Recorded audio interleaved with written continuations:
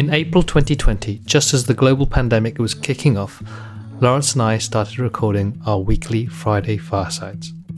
These are conversations broadcast live over the Crowdcast platform and joined by people all over the world who listen in and share their thoughts with us via the chat. We started these live recordings as an opportunity to keep in touch with our members, as well as process what it meant to run a business during a pandemic. Since then, we've broadcast nearly every single Friday and built up a library of over 100 episodes. We cover a range of different topics from money to meaning, pricing to purpose, vision to vulnerability, entrepreneurship to empathy, and product design to life design. This is our perspective of what it means to do business from the inside out, as well as the outside in. If you're a business hippie just like us, then you'll definitely find something of value here. We hope that these conversations inspire and motivate you to do work and build businesses that create meaningful change without burning out. Because like us, you're just wanting to make money, do good, and be happy. I am the founder of Inspiration Space, and I consider myself to be a venture catalyst, and I call myself the Inspire in Chief. And I know I've told you too this story like a million times, but when I decided I wanted to sort of solve the problem of people working in isolation and not stepping into their full potential, I started to look around to see if there was any other kind of business support service that was doing this, not because I was trying to assess the competition, but because I was like gaslighting myself. Just like, I don't think that this kind of thing could exist or does exist because it's a bad idea. And so I went looking and I came to the Happy Startup School. It was a blog post on Medium. And I was like, this is cool. And then I went to the website and I saw summer camp and I was like, this is what I want to make. I was like, this is it. This is it. And, you know, it was the antidote to the old way of working and all of that. And I was like, yes. I was like, that's all the validation I need. Let's go.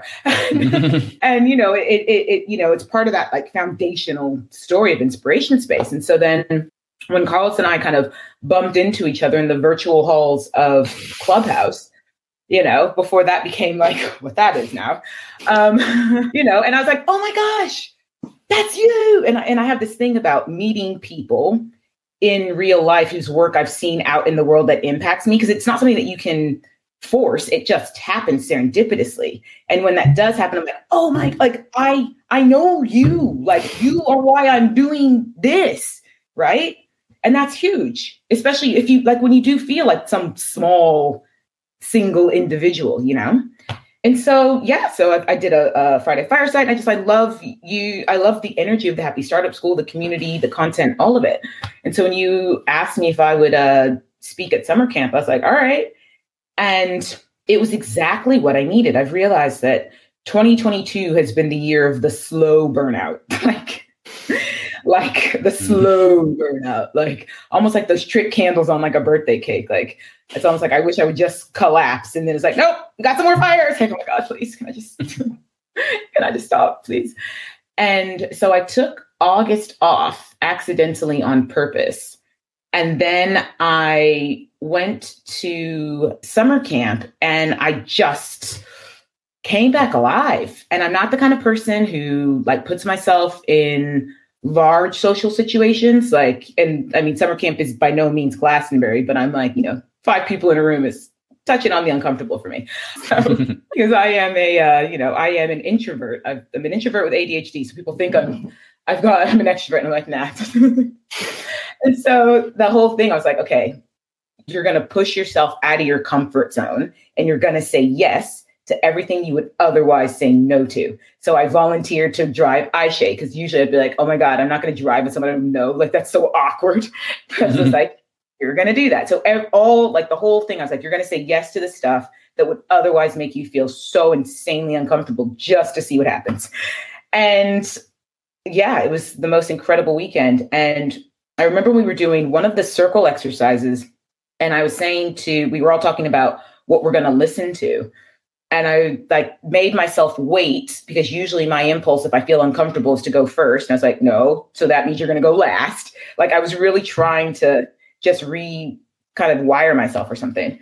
And when it was my turn to say like what I was listening for, I was like, I'm going to listen for the silence because my mind is always going, going, going, going, going, going, going. I'm going to allow myself to listen to those uncomfortable pauses and not fill it with my own words or, any of that. And so I stuck with it. And then in the car on the way back, it was completely silent. And then like, I just started processing everything. And I just became wildly inspired. My Apple Watch, the heart rate thing was like going really high. And I was like, okay, I'm going to stroke out on the road. Yeah, Flores does say to be careful driving home for a reason. Literally. I was like watching my own time, but it's pretty high. But it was just like so much just came in, but it was new stuff. And it was like lighter and more confident and bolder, like it was just like, it was a huge upgrade in inspiration, basically. And yeah, I had to like literally pull over and I just started writing and I was like, and just so much came out. Like, it was like a huge force and it's really been driving me since. And I think that's almost where my stoicism now is coming from and almost in what I call it, embracing my shadow side. There's something in hearing so many different stories and meeting so many people who you have so much in common with, but you've never met them before. And all of that just kind of, I don't know, just infused me and inspired me like I've like probably never been in my life. And I'm like a super inspired person. Wow. I'm curious. You talked about, did it enforce your stoicism? Could you just explain a bit more what that means to you? What does that, what's that phrase? I think it's just this, it is what it is. And you can almost compartmentalize the fact that it is what it is. And that doesn't mean that has to impact your joy or your purpose or any of those things, but it is what it is. So I'm getting there's this scenario of you want things to be a certain way or move at a certain pace or see so much change happening, and you can either fight that or you can berate yourself or you can like get down on yourself because of it, or what it sounds like you can somehow just accept and keep on moving. Yep, that's it. Because it is, I think one of the things we wanted to kind of talk to is this idea that we all have the power to inspire. And I think that, it's interesting, like I might talk to some people and they see myself and Lawrence and say, oh my God, this amazing big thing. And it's like, it's just so much impact and it's like so much great work. And it's like 10 years ago, we had no idea what we were doing or where were we going with this in terms of like, I think Lawrence had this real need and vision to like make change in the world. I wasn't sure exactly how that was going to happen. Maybe the cynical side of me in terms of, this is so complex. There's so many things that you have to deal with and think about. And, it's like, how are you actually going to make a useful change in the world? And what does it actually mean? And so there's this, I don't know if it is imposter syndrome or whether it is this idea of like, how on earth is just one person supposed to do anything because it just takes too much effort, or there's people on a pedestal that are so beyond me doing the kind of the big things in the world. What am I going to do? Well, I think Chris kind of says it, one person at a time. And I think it's like one moment at a time as an individual. Nothing is linear. You go forward, you go back, you go upside down to go forward again, to go, backwards loop. It's nothing is linear. And I think for me, it was the liberation of deciding to just do kind of freed me from the thing that was holding me back first and foremost, which was myself. And then once I did that, I could take another step towards something I hadn't done before, and then another step towards something I hadn't done before. And there is no grand plan. It's more this constant recipe against disaster, like literally, it's like my own little elixir to just cope with the world. And so it constantly evolves. And then once you realize that you can do so much And doesn't have to be big. It's saying hello to someone when you're walking. Like, that's probably the thing that makes me like feel the most uncomfortable. Like, I love that British people don't say hello to each other, because in America they do. And I'm like, this is so awkward. I don't want to talk to you right now. But it feels good, right? It does feel good. So I try and like do that. And, it's giving people time and attention. It's not doing some things, almost holding yourself back and be like, okay, I could share this post with my outrage, or I could not. Because if I share it with my outrage, I'm just adding outrage to the fire. If I don't share it, I'm actually helping to diffuse, And so I guess I'd always think of things like, or not things, but I think of this like concept of like solving the world's challenges as like one big whack-a-mole, but everybody just has one hole. So I'm like, if everybody just bangs their hole, like don't go to the left, go to the right, just bang your hole. Just bang your hole. What would happen? Because too often we're all trying to be everywhere, and it feels counterintuitive to just do one thing because we live in such an individualistic society. But could you imagine what things would look like in an actual tribal sort of community where one person starts to go rogue? Like, get back here. Like, that's not how we do it. And yet we're encouraged to think that way in, Western society. And it makes people feel apathetic and helpless because you're bleeding out so much energy because you feel the enormity of the problem, but you're trying to like solve like a little bit here, a little bit there. And for me, I was just like, I can only do what I can do. And if I focus on what I can do, I'm adding some light to this giant blob. I'm not going to go try and take over the blob. I'm not going to rally everybody together to go attack the blob together. Instead, I'm going to look at who's fighting the blob? Where can I add my energy? And what would that energy mix look like? So sometimes it's on the ground. Sometimes it's just connecting people. It's like, I would love to fight this fight with you, but I got my own thing going on. But if you two talk, it's like, I don't have to be everywhere. We don't all have to be everywhere. We need to be conduits for change. I love that idea because I struggle with this in terms of you want to, there's so many issues out there in the world. We read about them every day. They're not getting any better. And so there's this partly guilt maybe that you feel like, not that I don't care about that, but I can't care about that and care about this and care about this, because if I do, then I won't care about anything in some ways. So yeah, I've kind of gone full circle with this. There was a time where I wanted to help with lots of different things, but it sounds to me a bit like stay in your lane and doing your thing. And for me, that means always come back to this idea that like we can impact the world through entrepreneurship, and that is our vehicle in some ways. So helping people be happier, make an impact through entrepreneurship. And in the past, I've got diverted down dead ends where you think it could be something else, or you get too distracted by other people's ideas of what this could become. But going back to that point, but it's easy to say, hard to do. You almost need to go the other way, play the game, and then come back to your lane. I think that's why communities are so awesome, because you feel the energy of other people's whack-a-mole. And for me, it almost is like, okay, reassurance. Someone's looking after that. I don't got to worry about it.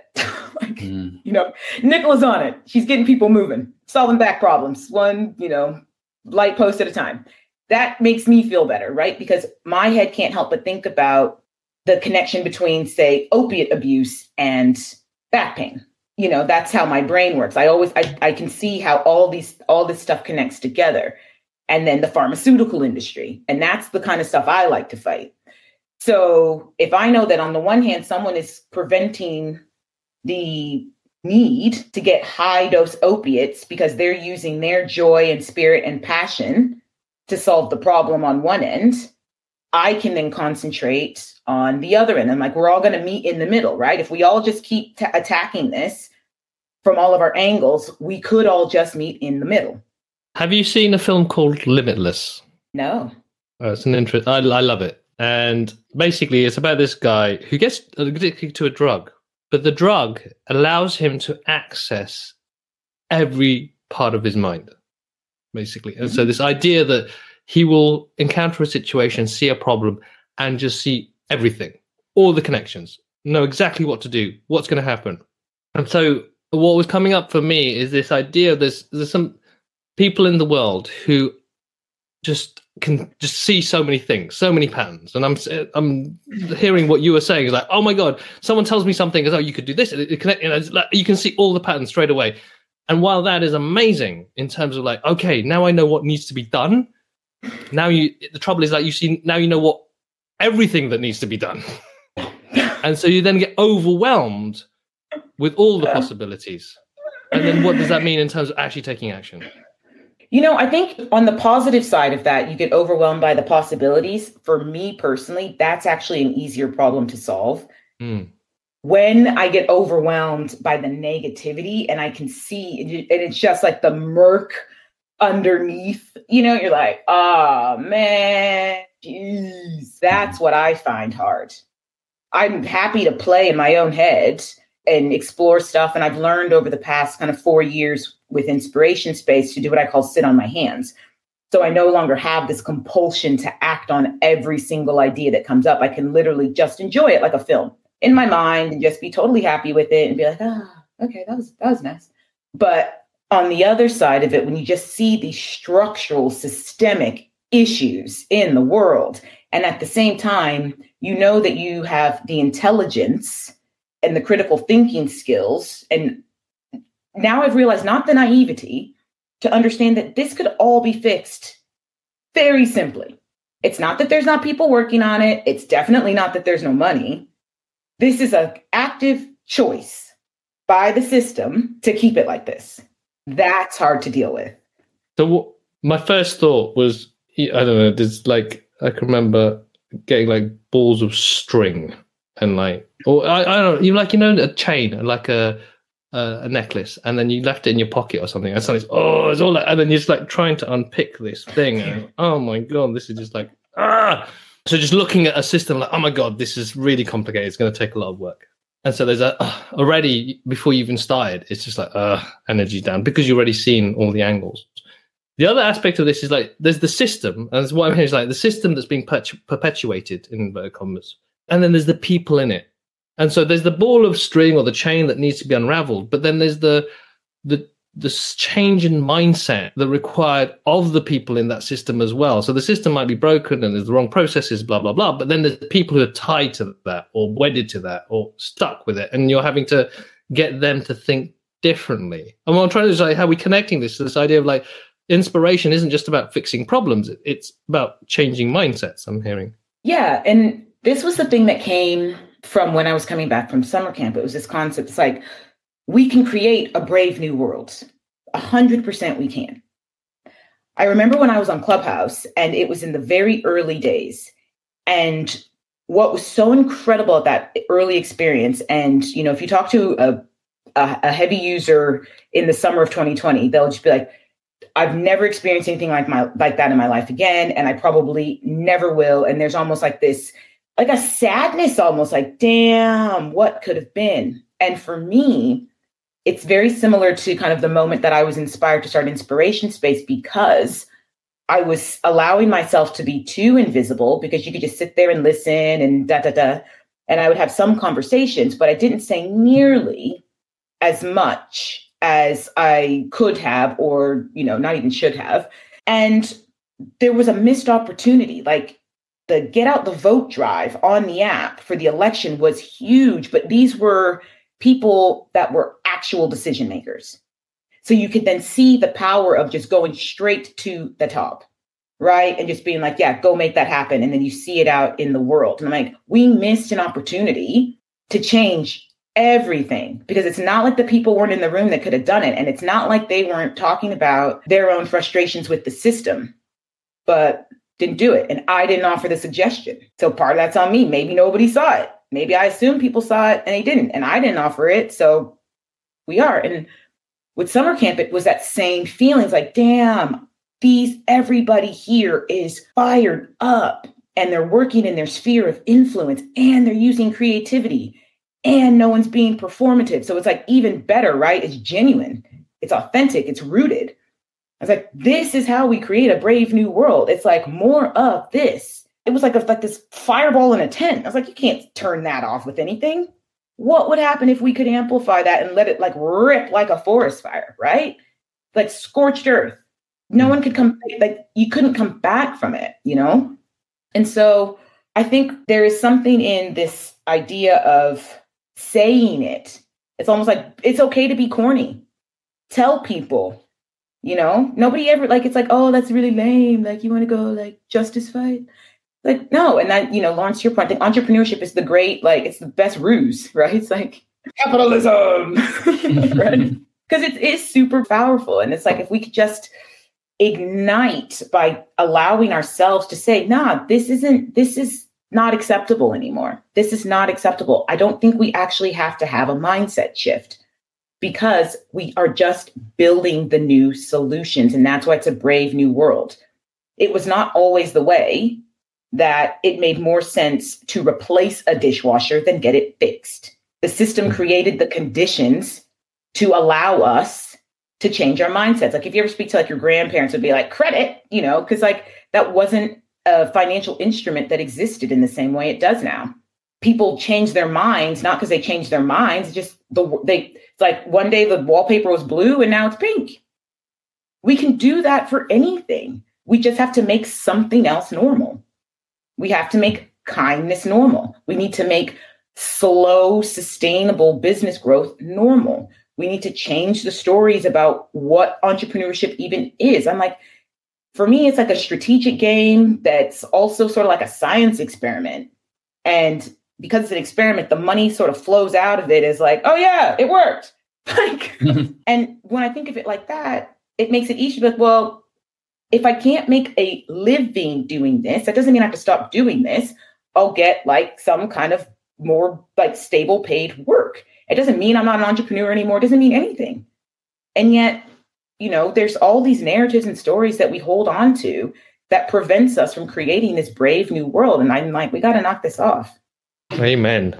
I was trying to connect to one of the challenges that we find that some people have around this is this ability to speak up. You know, you were saying, oh, it's cheesy to do this thing or saying this thing, and, you know. And so I wanted to explore this idea of, for people who have a strong sense that they want to say something, but either A, they'll say, oh, someone said it before, or B, I can't say it in the right way because it sounds corny or cheesy, or I'm not that kind of person, or C, it's like I'm adding to the noise, so I can't really say it. I was wondering what either of you could offer as, again, inspiration to speak. Well, I'd add D as well.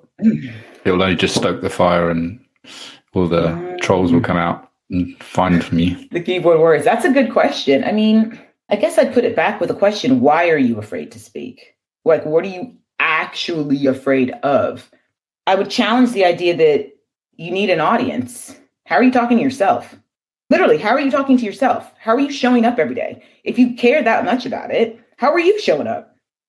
You could literally just show up every day, talk to yourself as if every day is a TED Talk. What would happen? I do think we got to challenge this idea that we always need some audience. Maybe it's my ADHD because I talk to myself all the time. Giving yourself permission. Yeah. And well, I'd also argue even just write, you know, if you publish something, writing builds clarity for me. So you are talking to yourself because you're helping yourself build your clarity around what it is you're trying to say. I mean, it depends what the energy is. If the energy is like the enemy, you know, picking on them, they're doing it wrong. It's all about them. It's very kind of activist energy, which can be helpful, but also can be toxic as well, I think, to actually, like you said, this is the world I want to be in. This is the world we're creating. So you can't argue with that. It's not like there's a right or wrong. It's just like, this is the world. This is where we're going. This is our philosophy. This is our belief system. So if you like it, join us. If you don't, then stick with the dinosaurs, and that's your choice. And then maybe that influences who you listen to or who you don't listen to. But like you said, it can be this need to seek approval rather than just this is how it is. I was curious actually about what you said there, Liana, about how are you talking to yourself? And I wanted to relate it to, we talk about this journey from the inside out of entrepreneurship. When you say, how am I talking to myself? It's like, how am I relating to myself? How much do I know about myself? Because if I'm talking to myself in a quite cruel, belittling way, am I aware that I'm doing that? And how does that actually then impact how I talk to other people? So there's this, we need to be able to speak what we feel is true for us and needs to be said in the world so that we can make the world a better place. And then we need to know actually, what is true for me? What is it I really believe in, I want to change? And it's important to me that isn't, everyone else is interested in that, so I should be interested in that. It's like, no, this is my hole that I'm going to whack because I love this hole. This is the hole. How is that?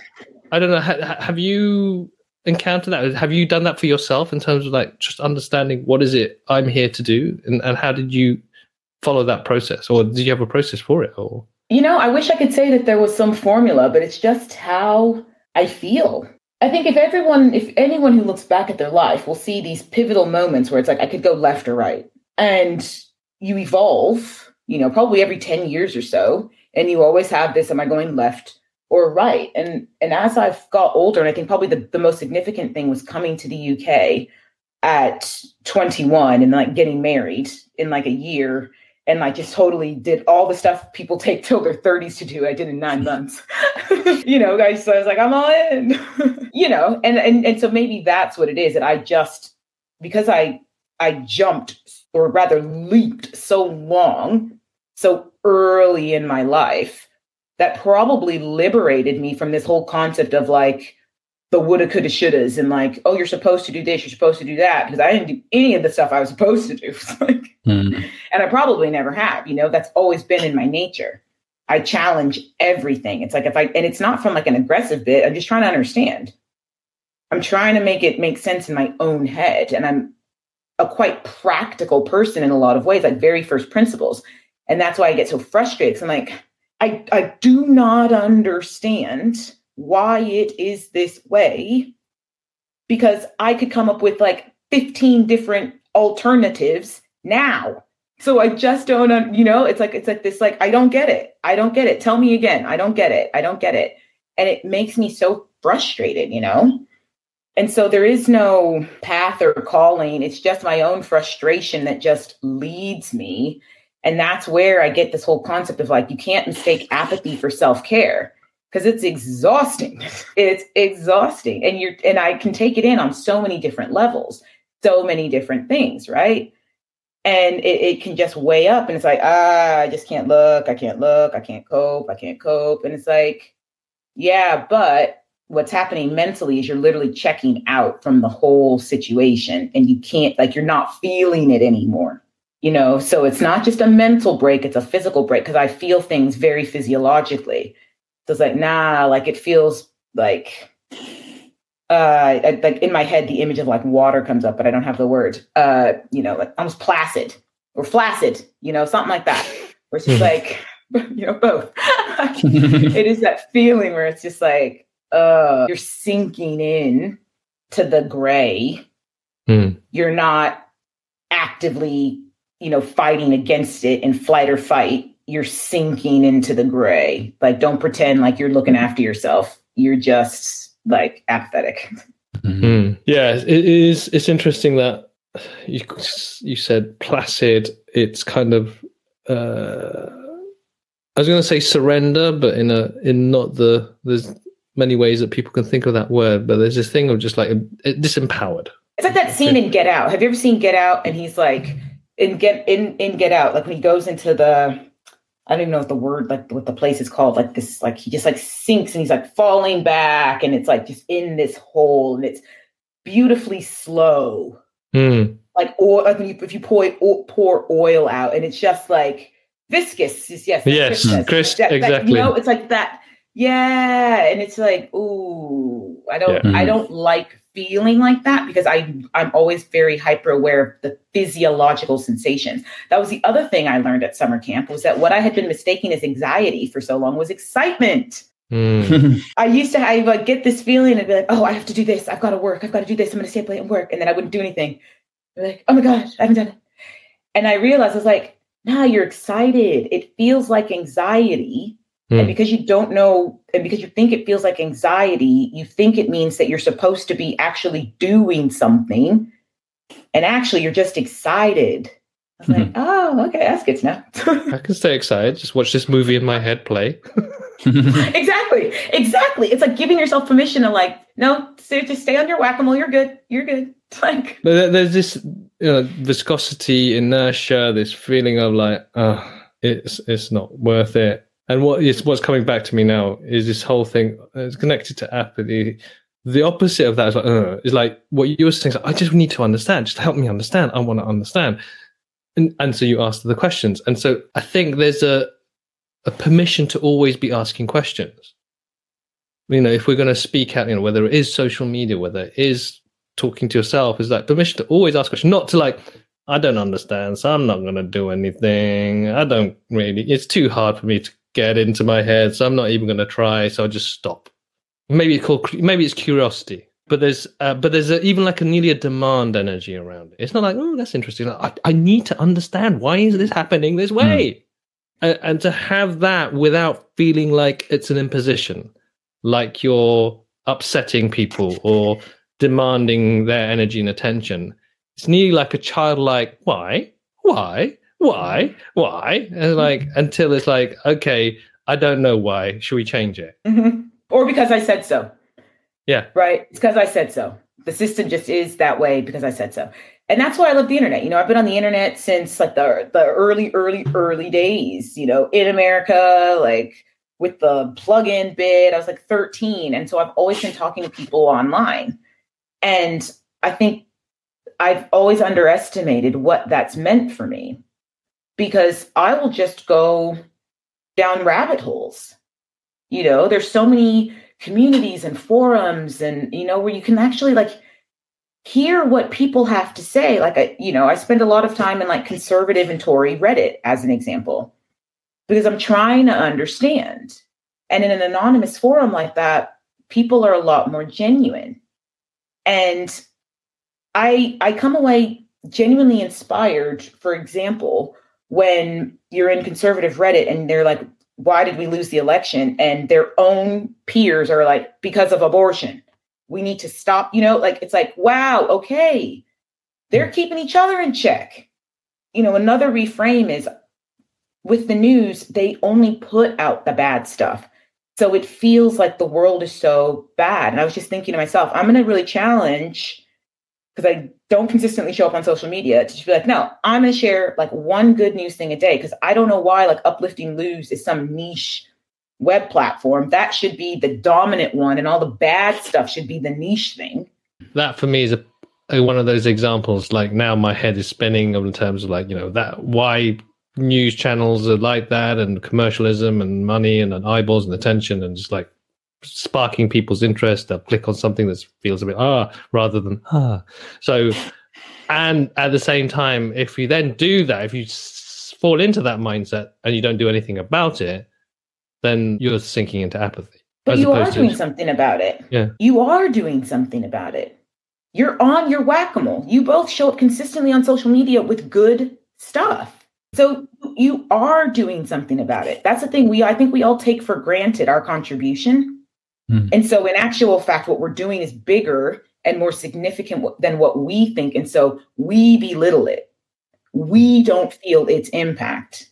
And it feels like on a wider scale, just thinking, because of how social media has evolved and developed, and how the measurement of likes and follows and all this engagement has kind of dominated our understanding of what impact means. It's that feeling of like, if I write something and no one ticks that thumb or clicks that thumb, it's like, as opposed to maybe someone didn't click the thumb, but what they did is they read it and it sunk in. Thank you. That's exactly what I was going to say. Exactly that. Because I'll tick stuff and not even read it. And if we have that awareness, then maybe this is part of hopefully a message that we can put out, is like, don't chase the thumb clicks. Just be curious or be demanding or positive about what you would like to see and what you'd like to say. And that be basically your whack-a-mole sort of approach. Yeah, I think otherwise it can become so forced. Like I said, I don't show up consistently because I'm so busy doing the doing. I'm like, we probably share 1% of what is actually happening. The transformations we are actually making, the awards that people are winning.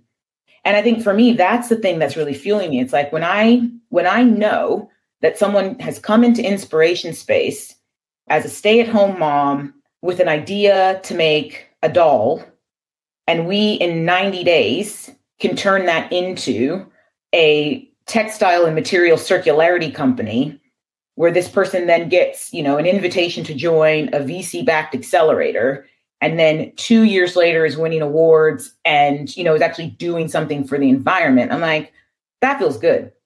And I don't need to post about that all the time. You know what I mean? Like, it's just like, that feels good for me. And that means that I can show up in a different way. It boosts that confidence, right? It makes me bolder.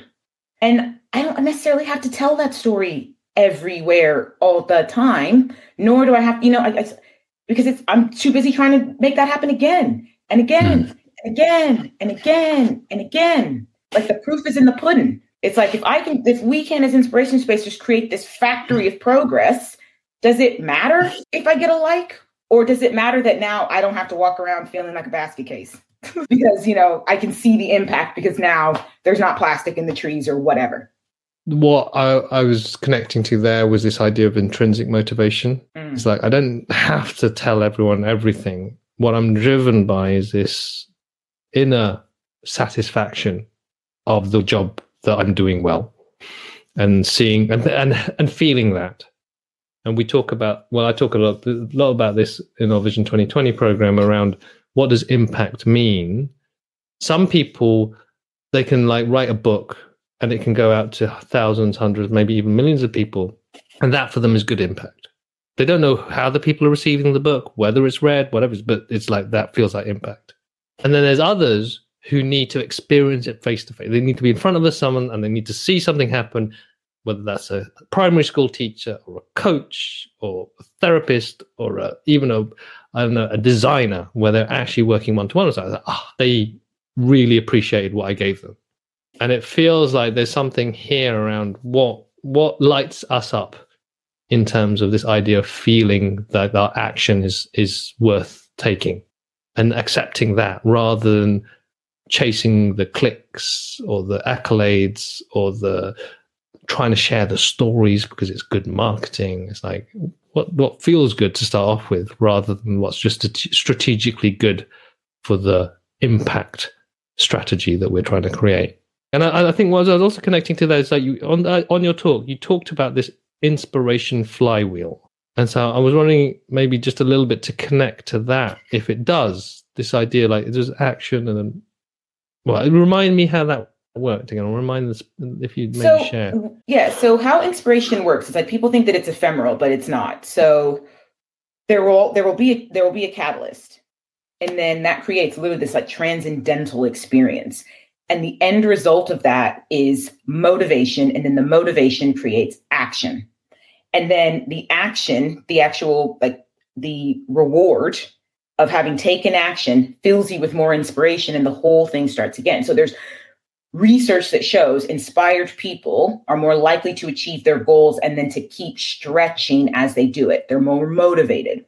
Something that I found really interesting is that you can feel inspiration, other people's inspiration, through experiences and content. So as part of the research that Trash and Elliott did around inspiration, they had a set of poets write poetry, and they had the poets do their inspiration scale. So they knew how inspired the poets were when they wrote the poetry.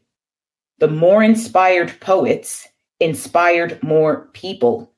And there's even like footage of Michael Jordan in, this iconic game. And the research showed that the people who watched the game were more inspired, and they did show increased, feelings of inspiration long after. It literally is infectious.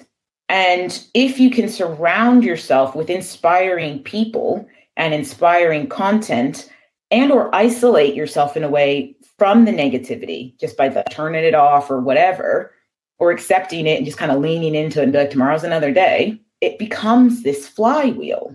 And it's not like every day is a good day, not at all. That's why I'm embracing my stoicism and my shadow side, because it does you a disservice if every time someone asks you, how are you? Like, everything is great. It's like, maybe it's not. That's cool. You don't have to bring anybody down, but it's like, yeah, could be better.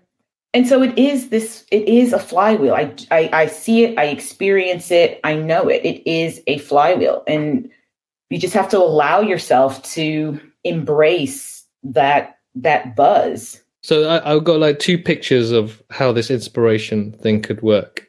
I got like this kind of top-down hierarchical approach. You've got Nelson Mandela, Mother Teresa, if you want, Gandhi, Obama, people that you think, oh yeah, and then it trickles down. Yeah. So the question, who inspires the inspirers? All right, other people before them, but there's always like a big person at the top that just spreads it out.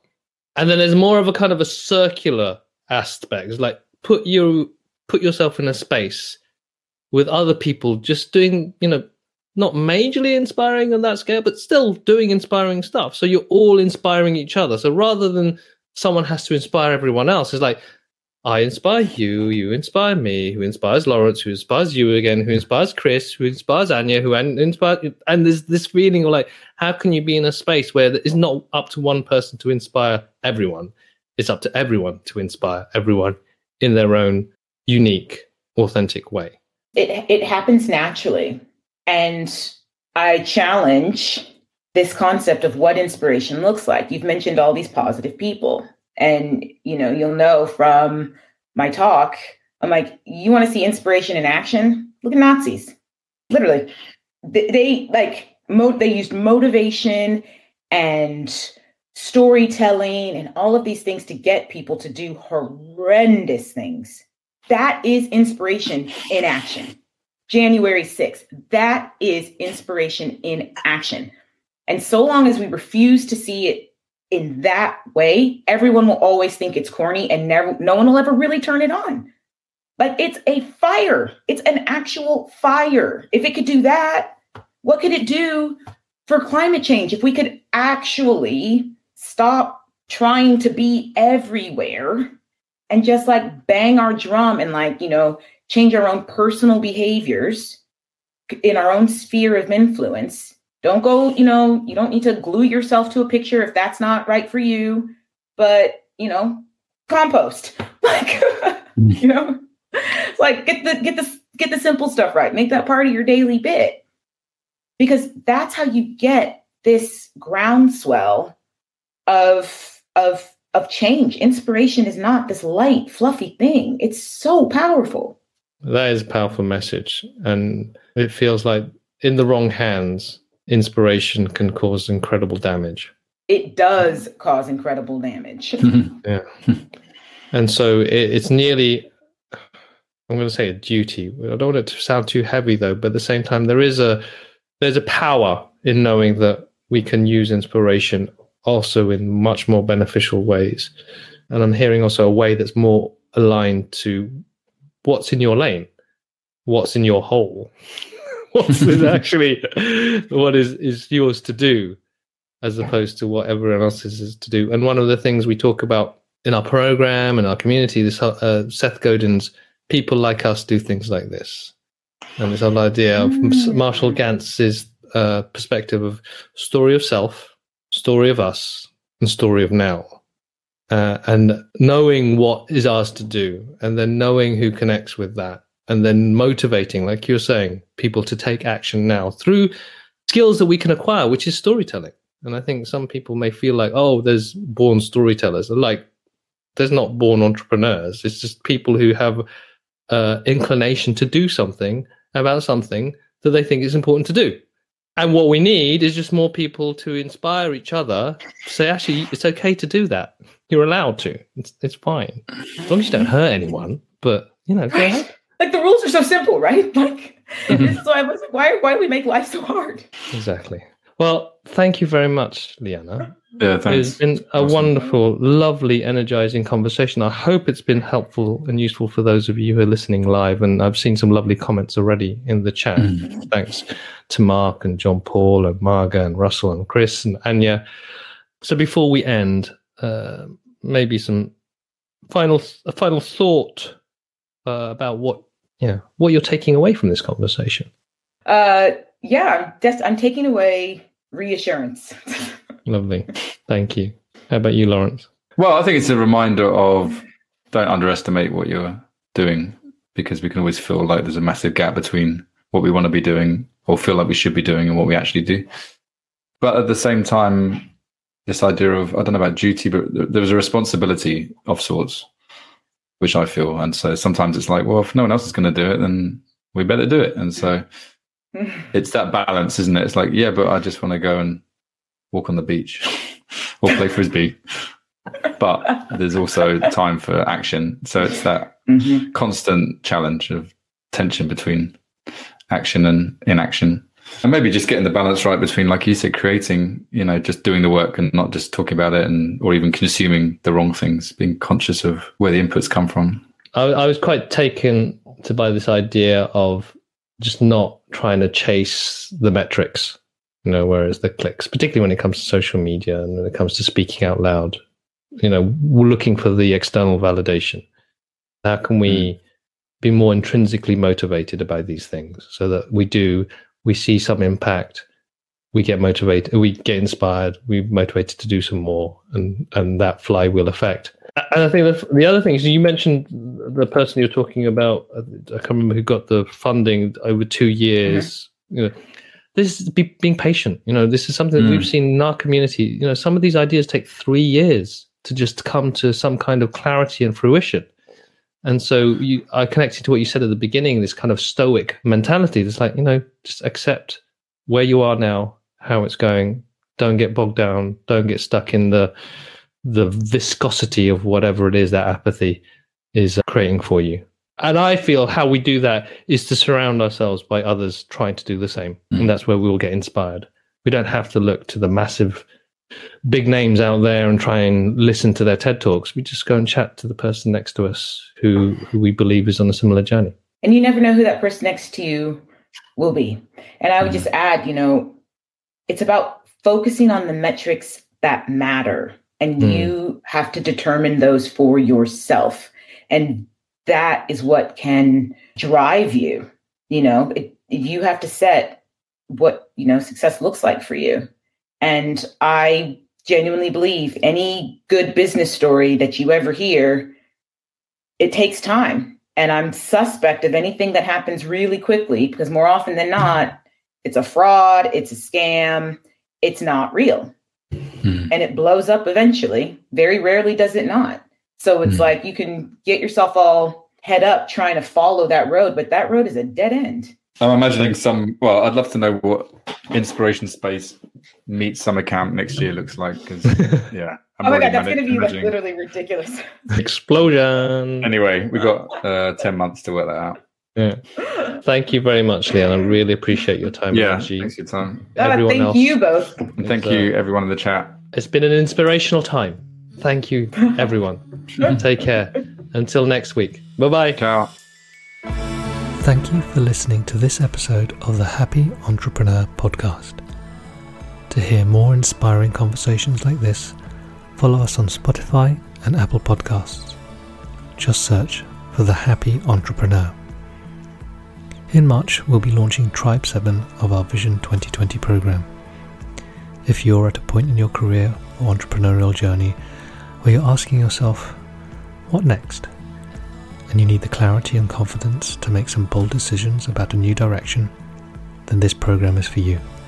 We'll help you define what success really means to you, understand the impact that is yours to make sure your mission is both energetically and financially sustainable, and also learn how to build a supportive community around yourself.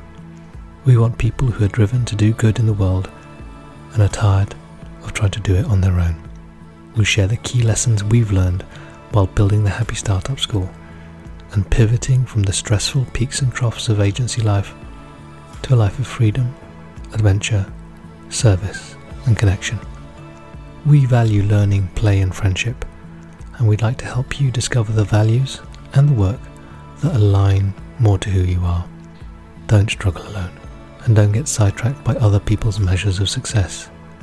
Discover for yourself what it means to create effortless impact to apply for the next tribe, go to vision.happystartups.co. We look forward to hearing from you.